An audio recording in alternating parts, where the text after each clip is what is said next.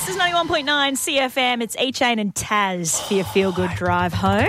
Exciting, everybody. This is awesome. This is why we sit through 365 days of life. Yeah. Is so that E-Chayne can wrap it up for us. Well, look, there's a lot that goes on in 365 days, a lot of big notable events worldwide, in pop culture, in the Sunshine Coast, in Queensland. You were going through the ups and downs of 2023. You were trying to put it together yesterday. How late did you stay up, international rapper E-Chayne, putting this one together? Yes, thank you for using my proper name. I was up till about 11:30 last night. Wow. Tapping away. I mean, to be fair, I only started at like 9:30. So You put this together in 24 hours. I haven't heard it yet, but if it's along the same lines as your other apps, this is going to be amazing. Oh, God.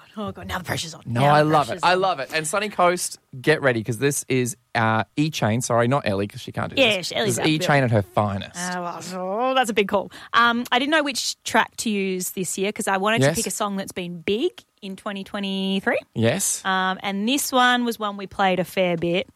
So I thought, Ray's escapism. Perfect. She'll turn that into a rap for 2023. Let's do it.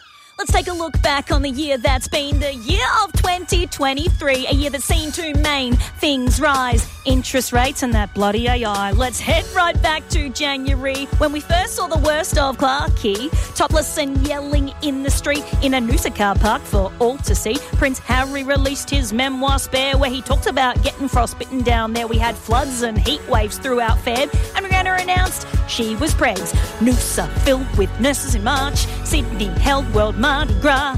Gwyneth lost half a day of skiing and X was made, so everyone stopped tweeting. May rolled around and a king was crowned, cause she decided he was standing down. But nothing would prepare us for June when Taylor Swift in Oz made Ticketek doom. People waited online in a fair bit of panic. A disaster struck, a trip to the Titanic. Fraser Island officially became no more, and the name Gary was officially sworn. In July we all downloaded Threads, but it became something we'd quickly forget. A new word became apparent to this old rhymer, a phenomenon called Barbenheimer. In August, the Matildas swept the nation. A mushroom lunch came under investigation. The Diamonds won the World Cup, and we saw a mugshot of Donald Trump. Yeah. Footy finals hit in September. 20 years since Guy beat Nosey. Remember?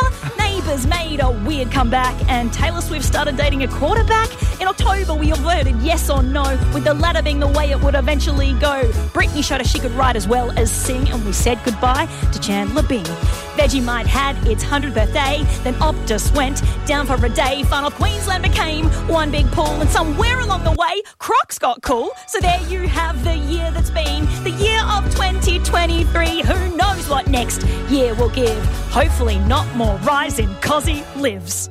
Whoa! Happy 2023, Sunny Coast. My gosh. Crocs got a mention as Crocs well. got it. Crocs, well, they How had to. how much does it cost to get, a spot in the rap? Oh, How much do Crocs have to pay for that? Not enough, mate. Not enough, Love let it. me tell you. It's Ellie and Taz for the drive home.